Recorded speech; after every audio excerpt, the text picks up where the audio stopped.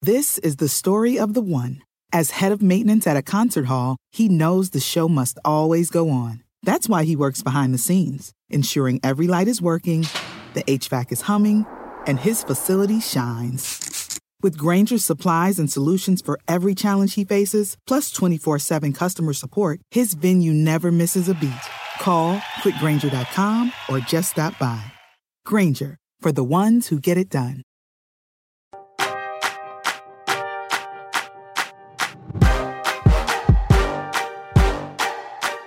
Welcome to Roundball Stew. I am Matt Stroup. It is Wednesday, May 18th, and today we're going to hit some recent developments from the NBA playoffs, including another dominant performance from Jimmy Butler and the Western Conference Finals getting ready to tip off. Plus, we're going to look at all of the fallout from Tuesday night's NBA Draft Lottery, including potential landing spots for the top 5 picks and the fantasy impact therein. To do this, I'm joined by Raphael Johnson and Jonas Nader, who are sporting matching blue NBC Sports Edge tees. Guys, I did not get a heads up about the game plan here. We had a chance for the rare triple blue tee, and we missed that opportunity. Yeah, Raph texted me this morning and said, make sure you wear the blue today, okay? We're leaving Matt hanging, so we made sure to do that. Yeah, don't tell him that. Yeah, tough. By the way, do I look tired at all? Just quick question. A little bit, maybe? I never would have thought. Why? What happened? The last week or so, like at 7 o'clock a.m. sharp on the dime, we've had these birds in our backyard just smash into our windows just over and over again, and it wakes us up like 2 hours early. Yeah, and just wakes up the kids, and they just start screaming. So it's like the opening scene of a scary movie. You know what I mean? Like we don't know what's going on. So we'll keep you updated next week as things progress. So yeah, the mysterious. Yeah, no, it started out kind of, it started out with just some birds crashing into windows, but from there. Yeah, exactly. How big are we talking? How big birds are we talking? Massive. So we live in basically like a mountain neighborhood. It's like, ever seen Lord of the Rings? It looks like Fangorn Forest, for those of you who've seen Lord of the Rings. So yeah, it's pretty terrifying. We don't know what they are. They're like hybrid birds. Well, you just admitted you're living in Lord of the Rings country, so exactly. I'm picturing like just some enormous kind of like prehistoric style. Yep, Nazgul. Yeah, forest birds. All right. Well, on that note, Jonas, I don't know, keep the windows shut. I don't know what to say. Don't know what else to add. Yeah, no tips. Yeah. Okay. All right. Well, let's get into this. We're going to get to the NBA Draft Lottery fallout in a few minutes, but let's start with just some quick playoff snapshot / takeaways. We'll start with the Eastern Conference Finals, which obviously tipped off on Tuesday. It was the Heat 118, the Celtics 107, and obviously the main focus here is what a night it was for Jimmy Butler. 41 points, 9 rebounds, 5 assists, 4 steals, 3 blocks, 12 for 19 from the floor, 17 for 18 from the free throw line, 2 turnovers. I hope you had him in the MVP spot in DFS. Jonas, are we getting roped into what's happening here in terms of our fantasy perception of Butler? Because we all know he's a great player. We all know he misses a ton of real-life basketball games. We're not getting like roped into moving him up our draft boards next year, are we? Is this happening? When I saw the first question, I just laughed because like I was the guy that traded for Jimmy Butler last year, like in 2 to 3 leagues, because like, you know what? The Heat are shorthanded. They're playing for playoff seeding. Like Jimmy Butler's just going to go off. And so I trade for him. And then he proceeds to sit like, I think 9 out of like 11 games for a big toe irritation, a sinus infection. Meanwhile, he's posting videos of himself practicing at 3 a.m. It's like, come on, dude. Like, you claim to be the tough guy and you're going to sit. Like, I'm looking at his games played because I, like you said, I was roped into it. And then I went back and looked at his games played, and it's horrific. So he's at 57, 52, 58, 55, 65, 59. Like, in a head-to-head league, there's 0 chance you can take him.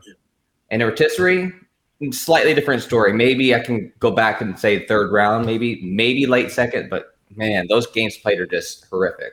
Yeah, I don't think I'd consider him for the 2nd round unless you're at that turn where you can get someone like him late 2nd and get someone who's a bit more reliable in terms of game played early 3rd round. He looked outstanding last night. That 3rd quarter from the Heat is probably one of the most impressive quarters we've seen in these playoffs. And what they did offensively, especially defensively, where they clamped down on Boston. But I think what we all need to keep in mind is that Boston didn't have Marcus Smart or Al Horford. Yeah. Probably won't have Horford for game 2, but in terms of Smart, he's going to make a huge difference for them on both ends of the floor, because we saw Derek White really didn't give them anything. So The Butler question, third round. I'm with Jonas with their, roto or head-to-head. But, yeah, that's pretty much all I got to say about that. That's a good call on Smart, too. Tatum literally could not guard Butler last night. That was pretty impressive. But yeah, I mean, I was going to quickly ask you guys, do you still have faith in the Celtics? I mean, the Horford thing is a concern. Smart, I mean, it's a concern. It's a foot sprain, right? I mean, even if they get him back, he might be limited. So, Raf, do you like their chance of getting back in this series? Oh, I don't even think they're out of it now. All they did was lose game 1 on the road. As the saying goes, series really doesn't start until someone loses at home. So right. I think they'll be fine as long as the foot sprain that Smart's dealing with isn't too severe and he can be somewhat effective on the floor Thursday night. I think they'll be fine. So I still like them to win the series. They look really good in the first half. The combination of Miami's defense and maybe a bit of a hangover from that long series against the Bucks kind of did them in. So getting adjusted to a new opponent, getting Smart back, I think they'll be okay. Yeah, that first half, the Celtics looked like the best team in the NBA. They were just ridiculous. Yeah. Tatum was hitting literally everything he threw up. He was tossing up push shots over Jimmy Butler, and they were going in too. So if they get Al Horford back, hopefully by game 3, Smart back by game 2, I think this is going to be a 7-game series. But I'm not ready to pick a winner yet. I'm just not. Okay, well, let's move to the Western Conference Finals, which gets started on Wednesday night. It's obviously the Mavs and the Warriors. Just open-ended, I want to ask you guys, what are you looking for in this series? Could be anything. Could be a player performance. It could be a DFS scenario. It could be big picture about one of these teams. Raf, anywhere you want to take this. I volunteer as tribute. I'm looking to see how the Warriors guard Luka Doncic. So I read Anthony Slater's matchup preview. He's probably my favorite beat writer. He just did such a good job. He was basically saying that the Warriors are going to back off Doncic and just let him do his thing, right? And they're going to try and limit everyone else on that team. So Anthony Slater noted that Jokic averaged 31 points against them. Ja averaged 38 points against them too. So they're going to let Doncic do his thing and try and limit everyone else. And then Slater also noted that they are going to try, or Luka is going to try to pull and pick on Curry and Poole almost every single possession too. So I'm not sure how the Warriors are going to defend him without Gary Payton. I feel like he was going to be their best chance. Andrew Wiggins has been playing really well in defense. I think he's going to be their top option. He guarded him in the regular season. But what the wild card I'm interested to see is let's put Jonathan Kuminga on him and see what he can do, right? Probably one of the best athletes in the entire NBA. Huge wingspan. I want to see Kuminga guard Doncic and see what he can do. I think the Doncic factor, how the Warriors deal with him, is certainly something we're all looking forward to. And by that token, I think Jalen Brunson's the guy I'm going to be watching. We've seen him possibly earn himself a significant amount of money this season once he hits free agency. If they're going to let Luka kind of do his thing, where do the other guys fall into place? What can they do to create for themselves and for their teammates? Because you look at Dallas's rotation, they don't really have a front court guy who is going to get you 17 to 20 points every night. So I think that puts a little more pressure on guys like Brunson and Spencer Dinwiddie to do some more, not only scoring, but setting those guys up. And the other thing, Draymond Green, how are they going to use him defensively? I think with Dallas's center position being what it is, he can almost be used as like a free safety in a sense. And how is he going to impact games defensively? We've seen him do it on the ball and off the ball. So I think those are the two things I'm most looking forward to in this series. Raf, it almost sounds like you're saying we can't count on Maxi Kleber for 17 to 20 points every night. I can't believe I'm all right. They got David Bertans. That's all you need. I do think Dinwiddie, who you just mentioned, becomes really interesting because if you could easily see the Warriors saying, all right, what Jonas was saying, we're not going to let Jalen Brunson beat us. Then the next guy becomes Dinwiddie, who I think had 30 points in 25 minutes in that closeout game of the Suns. Which Dinwiddie are they getting? Because we've seen him go off like that, and we've seen him basically invisible game to game. So could this whole thing come down to Spencer Dinwiddie? That would be interesting. Well, on that note, do you guys want to make a quick pick here? Jonas, you weren't ready to pick the Eastern Conference Finals. Are you ready to pick the West? I actually am. If you had asked me last week, I would have said Warriors hands down. I'm going Dallas in 7. I think they're going to go extremely small. I don't even think we can rule out DFS playing like some 5 in this matchup too, because you talk about Dwight Powell. I think he plays the first game and then sits the rest because I think they're just going to go super small, as Ralph kind of hinted at too. That kind of minimizes Draymond to a degree, or maybe it makes him better, but I think we're going to go super small. I think Dorian Finney-Smith is going to be the key in this series because so much attention is going to be on everyone else. And he's just been red hot from 3, 35 of 83 in the playoffs. So really hot performance from him. I'm picking Dallas in 7. I think I'm going to go Warriors in 6 because I think it feels like we're all in agreement that this really isn't a series for traditional centers. And if that's the case, I'm going to put my money on Draymond Green. In terms of both ends of the floor, he can facilitate offensively. He's not going to give you much as a shooter. He's willing to shoot. He just doesn't make them very often, but that's fine because of what he gives you in all the other areas of his game, offensively and defensively. So we haven't seen that signature Steph Curry game yet. We saw Game 6 Clay, obviously, in the Memphis series, but I think this is going to be more about Draymond Green and his full value that ultimately makes a difference in the series. Can I mention one more thing, too? This is from the Athletics article, too. The last time they played in the regular season, Curry didn't attempt a single shot in the fourth quarter. Like, the Mavs completely took him out of the game, too. So it's going to be a big Jordan Poole series on the offensive end for them to pull this out. All right, so Jonas has the Mavs in 7. Raph has the Warriors in 6. I'm going to go Warriors in 7. I picked the Warriors to make the finals before the playoffs started. That's the one part of my prediction that's still alive.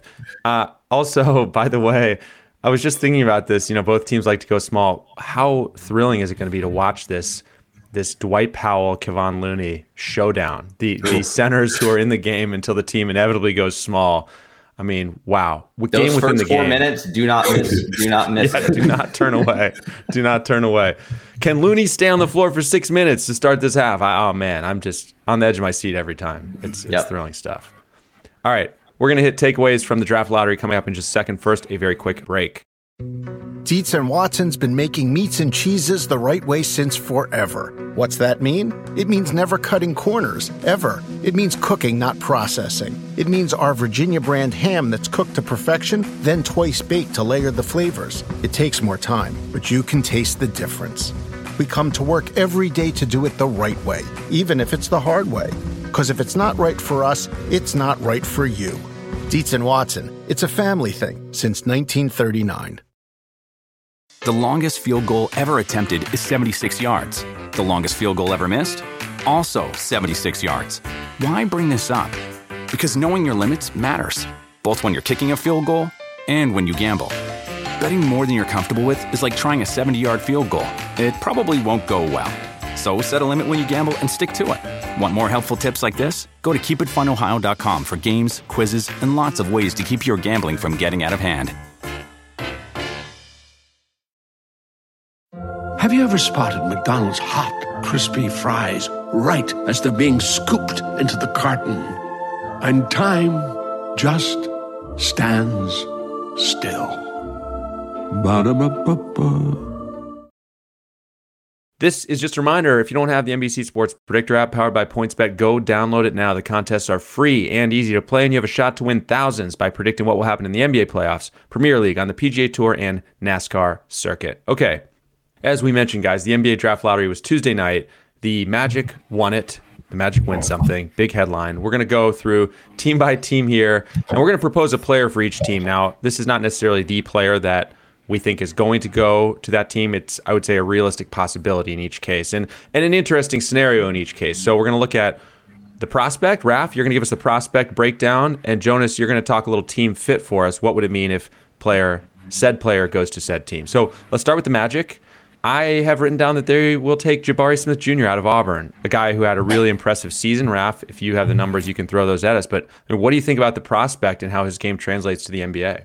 He's got a good fit in terms of the modern center.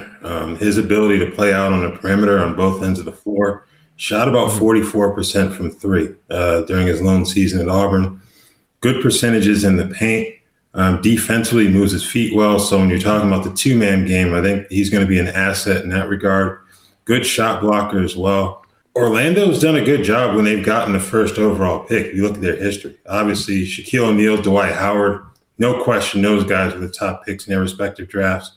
They drafted Chris Webber in 93, used his draft rights to trade for Penny Hardaway. So whoever goes here, you have to like their chances of being somewhat successful. Whether or not they spend their whole career in Orlando, it's another question. Worry about that when we get to it. But in terms of Jabari Smith, I think he'll be a pretty good fit next to Wendell Carter Jr., just because he can play either the 4 or the 5. They had that double setup between Carter and Mo Bamba this past season. Obviously, Bamba's a free agent. He also had injury concerns in the past, too. So I think Jabari Smith would be a really good fit in Orlando, but you can also make a really good case for Chet Holmgren there too. It feels a little bit like with the Magic pulling the number 1 pick and the top 3 consensus guys in this draft all being big men. It feels like we're saying goodbye to the Mo Bamba era in Orlando, potentially, maybe as fallout of this. But Jonas, I'll let you talk about that in a second. Quickly, Jabari Smith's numbers, around 17 points per game, 7.5 boards, 2 assists, around a steal, a block, and 2.3 threes for Auburn. So Jonas, if this guy lands in Orlando, what does that mean for the rest of this roster in your mind? I think what you said, I think Mo Bamba's gone. Before the season, they had a choice. Are they going to keep Mo Bamba or are they going to keep Wendell Carter Jr.? They extended Wendell Carter Jr. I don't even think they had talks or extensive talks with Mo Bamba too. So they gave him a show us what you got kind of season. And he played really well for the first couple of months. And then he kind of faded. Injuries started creeping up again. Doesn't have the best motor. Like we heard it's maybe health related, but didn't have the best motor. The last month he did pick it up again, but I think he's gone. Like I think he's had his chances. Like I said, the best 2 or 3 players in this draft are going to be big men. They're going to make the call here. They're going to go either Jabari Smith, who right now, according to the odds, is the odds-on favorite. But like Ross said, I don't think it's a lock just yet because we all know how much this Magic front office likes length, and who has more length than Chet, right? So Guy is just massive too. So yeah, I think it's 55-45 in favor of Jabari going number 1 right now, but it's going to be close. What about the great hypothetical of Jonathan Isaac? If this guy comes back, is there some redundancy there with him and Jabari Smith Jr.? I don't think so. Because Jabari can play the 5. Isaac, I think they view as a 4. And you have that ultra long front court. I wouldn't be shocked if they played Isaac at the 3 sometime. Just have a little fun with it. Put all 3 of those guys out there. But you also have Franz Wagner at a very good rookie season. He's going to be in the mix. Chuma Okeke's also in the rotation. So, yeah, I don't think it'll be all that redundant personally. And also the injury factor with Isaac. You know, how much can they truly count on him from day one when next season starts? That's going to be the other question that's kind of hanging over this franchise. Yeah, Ralph just listed 6 very good front court players. Like I said, Mo Bamba's gone. You know, there's just no room for him. Quickly, before we move to the next prospect and the next team, Ralph, you see Jabari Smith being a guy we're going to want to draft in fantasy right away? I think I would go with Chet Holmgren ahead of him from a fantasy standpoint. We can get into that when we talk about Chet in a minute. But I just think that logjam in Orlando in terms of the many options that they have, they're going to want him to play, obviously, but it's going to be a little bit tougher for a guy like him to get the numbers that make him a truly relevant fantasy guy. Like, he'll be drafted for sure, but I don't think we're going to be looking at him as like a 7th or 8th round guy like we did some of the rookies in this year's class. Can I ask a quick question for Rob? Whose stat set would you compare him to? Do you stick a little bit of JJJ in him? Maybe I can see that in time, especially the 3-point shooting. That's something that we've seen Jaren Jackson Jr. provide. But I think that would be a pretty good comparison for him starting out in terms of his NBA career. And Jabari shot low 40s on threes, right? I mean, he's potentially a really, really good knockdown shooter. So the number 2 team in the number 2 team in this draft is the Oklahoma City Thunder. I started to say the player. Chet Holmgren is a player that we have pegged to go here. Around 14 points, 10 boards, 2 dimes, 0.8 steals, 3.7 blocks, 1.3 threes at Gonzaga. Raph, tell us about the prospect. And of course, we can't exclude the fact that this guy's literally listed at 7 foot, 195 pounds. Yeah, that's the thing. Like, you're going to hear a lot of people make a big deal about his weight and how skinny he is, but he did a really good job of avoiding situations where opposing players could just punish him in the post. And what also helped him at Gonzaga is he played next to Drew Timme, who is more of a true center in terms of his build. So that helped out Holmgren in that regard. The ability to play as a secondary defender and rack up those block shots. I think he was one of the first players in recent college basketball history to have at least 43 pointers and 100 or more block shots in a single season. Like, you talk about that type of production from a fantasy standpoint, that's absolutely mouthwatering. And you look at Oklahoma City, their front court rotation, who were surefire locks on that roster? Derek Favors, all-star. Derek Favors surprised us in the fact that he didn't get absolutely shut down like they did Al Horford in late January last season. But beyond that, you don't really see much. So they can play Holmgren plenty.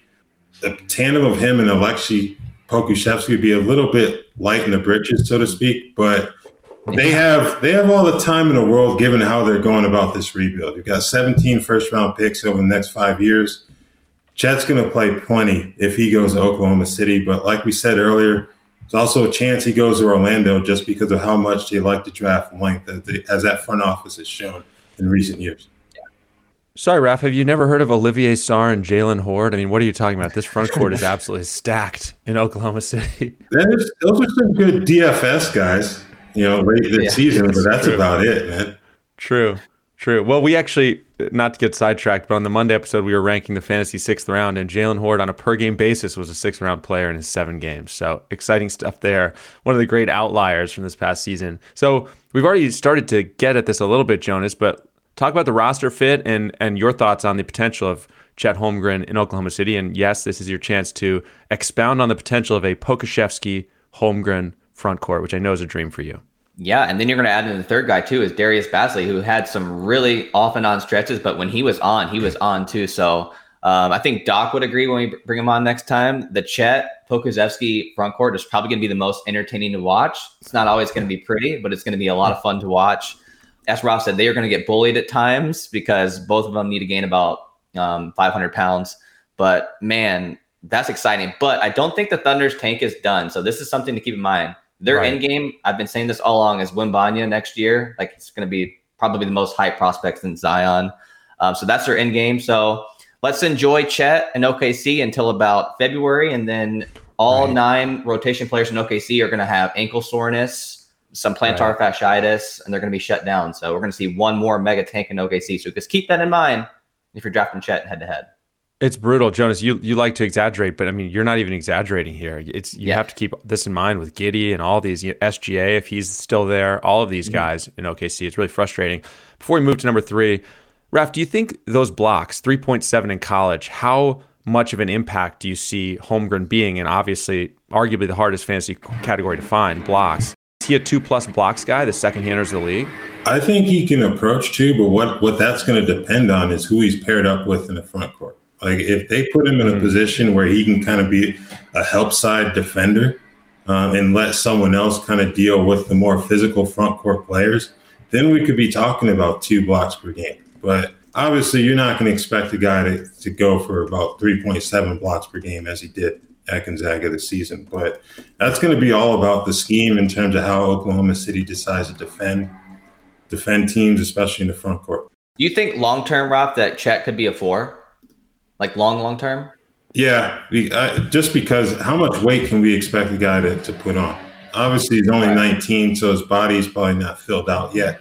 But you're not expecting someone to become like Dwight Howard within 2 years from a physical muscle standpoint. Right. So I think he could definitely become that type of player. And you mentioned Victor Wembanyama, who I think a lot of teams are going to be tanking for once they realize they can't be in the play-in for next season. Yep. He's light as well, but if you can pair those 2 up, the length that you would have on that front court would be absolutely incredible if you're Oklahoma City, and that's the route you decide to go. We can only dream. Pokusevski at the 3, Chet at the 4, Wembanyama at the 5. Let's make it happen. Giddey at the 1. That's the tallest lineup in NBA history, right? If you put Giddey at the 1. Yeah, and then like a 5'11" guy at the 2 for some reason. We don't know why. So the first 2, I think we can all picture it really easily. Jabari Smith to Orlando is easy to envision. Chet to the Thunder is easy to envision. For some reason, I'm having a weird time grasping Paolo Banchero with the Rockets. And by the way, we've already had a blurb on NBC Sports Edge. The Rockets are open to moving this pick. So whatever that means, take it with a grain of salt, take it seriously. I don't know. But Banchero, Raph, the player, what are your thoughts? He's an excellent power forward. He brings the muscle to the table that the other 2 may not bring.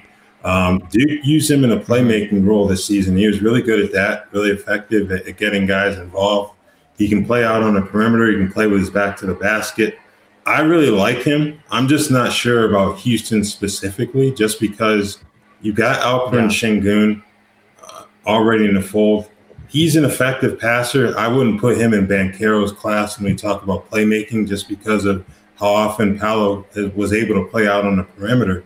Christian Wood's in the final year of his contract. I don't see him as a long-term building block in Houston. Seems like a case of he gets his numbers and he goes and gets paid somewhere else. But I think Banchero in Houston, when you look at that that roster. They don't really have a traditional point guard right now. Maybe they try to address that this offseason because Kevin Porter Jr. is a bit inconsistent in that role. So quickly, Banchero's numbers before we go to you, Jonas. Around 17 points, 8 boards, 3 dimes. That's the playmaking you referenced, Raf. 1.1 steals, 0.9 blocks, 1.1 threes. What do you think, Jonas? How do you let's envision a world? Let's live in a world where Banchero does go to the Rockets third. How do you see this shaking out? I don't even think I can get there. I think they're going to move him. Like I said, the Rockets and the OKC, they've both been acquiring picks, and I think it's for the same reason. They both want Wembanyama. Like Ross said, they had Sengun. I don't see a fit there for him, and the Rockets have to swing for the fences, just like the Thunder do. I think they're going to be star hunting here, and I don't think Paolo has the upside to be like the top player in this draft. I don't even think he could be the top 2 or 3 player in this draft. I think once you're getting, I think it's like a safe, high-end rotation player. If I had to pick, like I keep seeing the Julius Randle comps. I think he's going to be a little bit better than that, maybe, but I don't know. I'm not sold on him. If I'm the Rockets, I'm trading this, and I'm getting another pick for next year. Honestly. Raf, it looked like you're about to respond there when you heard the name Julius Randle. Yeah, I wouldn't compare him to Julius. I think Julius has a tendency to be a bit of a black hole when he gets the basketball. I think Paolo can be a better playmaker than that moving forward. I kind of agree with Jonas in that his floor seems pretty high, but the ceiling isn't where we expect it to be for either Jabari or Chet. So that may be the issue there. So we'll see what happens. But yeah, I could see Houston making a move. It's just a matter of how much are they looking to get back in return? Are they looking to make a big jump in the standings right now? Or are they trying to kind of set themselves up for the future, maybe get a better fit next to Sengun? Because look, you have two good draft assets. So you have this number 3 pick to work with, and you have Christian Wood, who's going to be on an expiring deal. Yeah. Like that's going to be a valuable contract to a contender too. So they have the chips to improve for the next year's draft, which is kind of the important one. I think this draft is a little bit underwhelming compared to the last 2 and the next one coming up. So keep that in mind as well. If I have to make an upside pick for the Rockets, just total mystery box, I wouldn't be surprised if they take Shaedon Sharpe. And Rafa, I'm curious to hear your thoughts on that too. Just pure mystery box. Yeah, he's the ultimate wild card in this draft because he didn't even play this season. He joined Kentucky's program in January, just practiced. They thought he was going to return next season, but you get those lottery projections, that door is pretty much shut at this point. So if we're going to talk about any wild cards in this draft lottery, he's the guy. Depending on what they see in his private workouts, I don't know if I would add him to Houston just because he's more of a combo guard, if anything. And you already have 2 in Kevin Porter Jr. and Jalen Green. So I don't know if the fit's there, but you get a little bit lower, maybe a place like Detroit, maybe they would take a swing on him at number 5. But yeah, I think 3 may be a little bit high for Shaedon Sharpe. And just before we move on from Banchero and to kind of just go off of what you guys were saying, it seems a little bit like a guy who is pretty good at everything. He's got kind of an all-around skill set, but where is he going to be dominant? Does he have one dominant skill? I would say Jabari Smith does have a dominant skill, 3-point shooting. What does Banchero do that is just off the charts good? I'm not sure. It may just be a little bit of everything. Yeah, that's a good way to put it. Which isn't a bad thing. I think you feel pretty secure in who you get there. Number 4 is the Kings. They'll be picking 4th. And Raf, I know you're going to push back on this a little bit, but we have seen Jaden Ivey slated to go to Sacramento in a couple of places. First couple of places I checked today. So let's talk about that. Let's talk about Jaden Ivey to the Kings as our starting point. We will talk about how complicated a guard going to Sacramento could get in terms of team fit in a second. But first, Raf, what are your thoughts on the prospect Jaden Ivey? He's an excellent player. Purdue was able to use him both on and off the ball. Averaged a little over 17 points. 4.9 rebounds, 3.1 assists per game this season. Mm-hmm. Shoots it pretty well. Yeah, he has to get a little bit better in terms of 3-point shooting, but he shoots it pretty well at all 3 levels. Highly athletic guard. Some people have compared him to Ja Morant, which is an interesting comparison because his mother, who's now the head women's basketball coach at Notre Dame, was an assistant with the Grizzlies before she went back to her alma mater. So he's obviously been around that franchise, been around Ja Morant when Ja was a rookie, but I'd like to kind of hold off on those comparisons just because of the star power that Ja Morant has shown. Let's give the guy a little time to kind of prove himself. But, in terms of Sacramento, the draft for so many people see like a top 3, they grab the 4th pick. It's kind of sums up their luck over the last 15 years or so. Right. And Jonas will expand more on the fit, but I like Keegan Murray a bit more for them in terms of what they need as opposed to Jaden Ivey. Well, Keegan Murray is on our list conveniently. But Jonas, I mean, what could be better? What could be more classic Sacramento than the Kings adding another ball-dominant guard to this equation? I mean, it'd be perfect, wouldn't it? Yeah, and we have to bring up the funny story, too, why they passed up on Luka Doncic. Remember they said they didn't want to take the ball out of De'Aaron Fox's hands? Then they land Tyrese Halliburton, who is just phenomenal, and they trade him away. And now you have Jaden Ivey, who's projected to go there, like you guys said, a ball-dominant guard. Like, you already have De'Aaron Fox, right? If you're committed to Fox, you're getting another ball handler. And not to mention, too, Davion Mitchell looked really good, too. So you're going to take minutes from him now to do that. So I'm kind of with Roth here. I think Keegan Murray is probably the best fit. We've mentioned Shaedon Sharpe, maybe Jalen Duren, but they got Sabonis, too. It's tricky, man. They're in a rough spot here at number 4. But, yeah, Jaden Ivey's going to be a tricky fit there. I wouldn't draft him in fantasy if he went to the Sacramento Kings because opportunity, he needs the ball in his hands. So those are my thoughts. It's just a weird fit all around for a top prospect. Just that roster, I think. Yep. Like people, it's dicey, right? Some franchises need to learn things the hard way. And I get the feeling that the Kings may be that franchise, especially if they were to draft Ivy, given how I don't say they gave up on Halliburton because obviously they had to give up something in order to get Sabonis. But if you decided that those 3 guards weren't really going to work together, why would you turn around and add another one to the mix? Good times. Why would you? Because you are the Sacramento Kings. That's why you would. Because that's what you do. All right, let's move to the next team. The Pistons pulled the number 5 pick in this draft. And this is where we are going to talk about Keegan Murray because he is potentially mocked to go around there in some places. Raph, I'll let you cite the numbers, college numbers, and don't leave out any stats because, wow, this is intriguing stuff. If you're into stats, this is the guy right here. What are your thoughts? He was one of the most improved players in college basketball this season. When you compare his freshman year numbers, came off the bench and moved into the starting lineup and absolutely exploded. 23.5 points, 8.7 boards, 1.5 assists, 1.3 steals, 1.9 blocks, and 1.9 3-pointers per game. Shot it well at all 3 levels. He was about 40% shooter from 3 on 4.7 attempts per game. So, some guys, he shoot 40% from 3, like, all right, he only took about 2 or 3. This guy had actual volume to back up his percentages. And he shot over 50% from the field.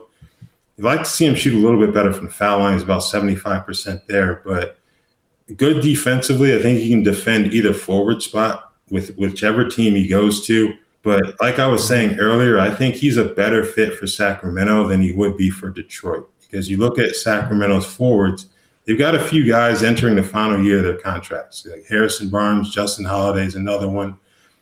So that's a place where they may not have to ask a guy like Murray to do too much right away. But by year 2, he's someone who could really flourish for them on the wing. Man, 5.1 combined steals, blocks, and threes is really spicy. Yeah, I love the path to minutes, too. Can play both forward spots.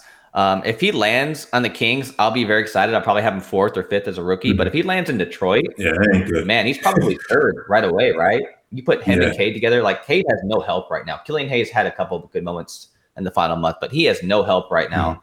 Saddiq Bey is covering his ears right now. Saddiq Bey is just Saddiq Bey is very good. Yeah, I will say that. So I think that, man, Keegan Murray in Detroit, whew.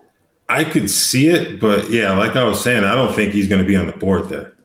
In terms of Detroit, Cunningham and Killian Hayes, those two really didn't take off respectively until Dwayne Casey split them up. And remember in the preseason, they said, we're going to play them together, despite almost everyone saying, don't do that. That's not going to work. And it didn't work, because you want Cade Cunningham to have the ball in his hands. Killian Hayes isn't a very good shooter, so pairing him with someone who's a ball-dominant guard as well really didn't make any sense. So they went Corey Joseph. That worked out for both of those young guards individually, and I don't see Detroit going back to that. Maybe a Jaden Ivey could work in Detroit just because he's a better shooter than Hayes is. But that's who I think is going to end up in Detroit. Jaden Ivey, just because I don't, like you're saying, I don't see the fit in Sacramento for him. Do you think they'd entertain the idea of Jalen Duren in Detroit instead of Jaden Ivey? I think that's a little high for Duren, but I can see it because obviously Isaiah Stewart hasn't been all that impressive. He's had his moments, but they really haven't gotten enough out of that center position from a production standpoint. And I kind of feel like if you go with Jalen Duren, you're kind of going back to step one in terms of this rebuild, because how ready is he to kind of be that starting center right off the bat? He wouldn't have to be if you still have Stewart there, obviously, but I think that's a position where they're probably going to have to upgrade via trade or free agency more than anything. Do we like, Raf, I sensed a little bit that you were a little hesitant. Let's say hypothetically Keegan Murray is on the Pistons. You're a little worried about that fit, it sounds like?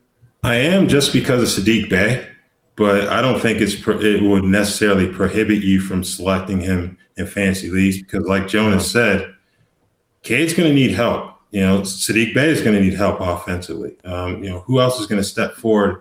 You look at that roster, it's not really the most impressive cast of characters, as we saw with their win-loss record, obviously. So I could see the fit there. I just think that I just think Sacramento would be fools if they let Keegan Murray go past 4, personally. Definitely a really intriguing guy to watch. Last note here before we move on. I mean, do we think that look, you're not going to take a guy from college and just pencil in 1.3 steals, 1.9 blocks, but I mean, does those skills feel like just translatable? I mean, like he's going to be a steals and blocks guy at the next level, obviously? I think he can be, yeah. Yeah, steals and blocks seem to translate pretty well, honestly. They really do. Yeah, 1.9 might be a little greedy, obviously, but even 1 and 1 would be awesome. If you can get around 2 total, I think that's a really good starting point, especially when you add in the 3-point potential for him as well. Yeah. All right. As a bonus, we did the top 5. The Knicks, your Knicks, Raf, pick 11th. All right, Raf, what would you like to see them do? Which rookie would you like to see this team select so that Tom Thibodeau cannot play him? Yeah, we mentioned Jalen Duren. That's who I think will wind up in that area of the draft. Mitchell Robinson is going to be a free agent, so they have a decision to make there, obviously. And beyond him, even if you bring him back, you've got Tibbs' favorite, Taj Gibson, and Nerlens Noel, who was injured for most of this season. No, I'm not. That's not very impressive at all. But what I could also envision happening is them using that pick as part of a trade, because they need help at the point as well. They weren't fully committed to giving Emmanuel Quickley the reps he needed at the point once it was obvious that they weren't going to be a play-in tournament team.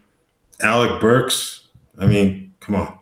Kemba Walker, they got rid of him in season. So that's an area where they're going to have to get better, either via free agency or a trade, and this pick could potentially be used to sweeten the trade.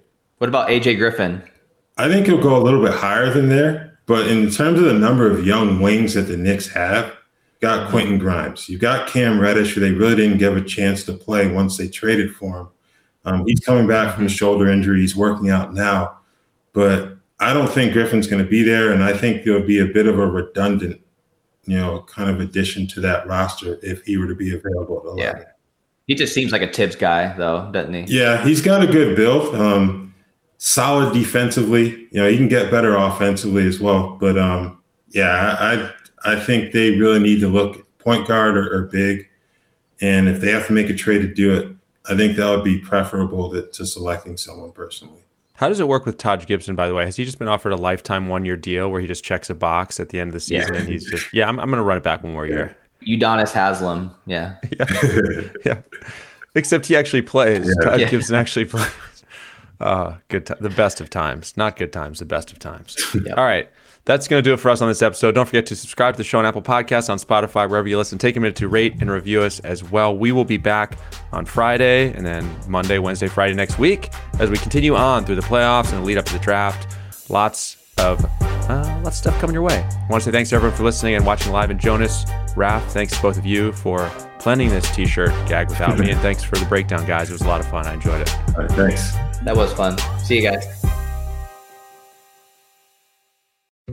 Dietz & Watson's been making meats and cheeses the right way since forever. What's that mean? It means never cutting corners, ever. It means cooking, not processing. It means our Virginia brand ham that's cooked to perfection, then twice baked to layer the flavors. It takes more time, but you can taste the difference. We come to work every day to do it the right way, even if it's the hard way. Because if it's not right for us, it's not right for you. Dietz & Watson, it's a family thing since 1939. The longest field goal ever attempted is 76 yards. The longest field goal ever missed? Also 76 yards. Why bring this up? Because knowing your limits matters, both when you're kicking a field goal and when you gamble. Betting more than you're comfortable with is like trying a 70-yard field goal. It probably won't go well. So set a limit when you gamble and stick to it. Want more helpful tips like this? Go to keepitfunohio.com for games, quizzes, and lots of ways to keep your gambling from getting out of hand.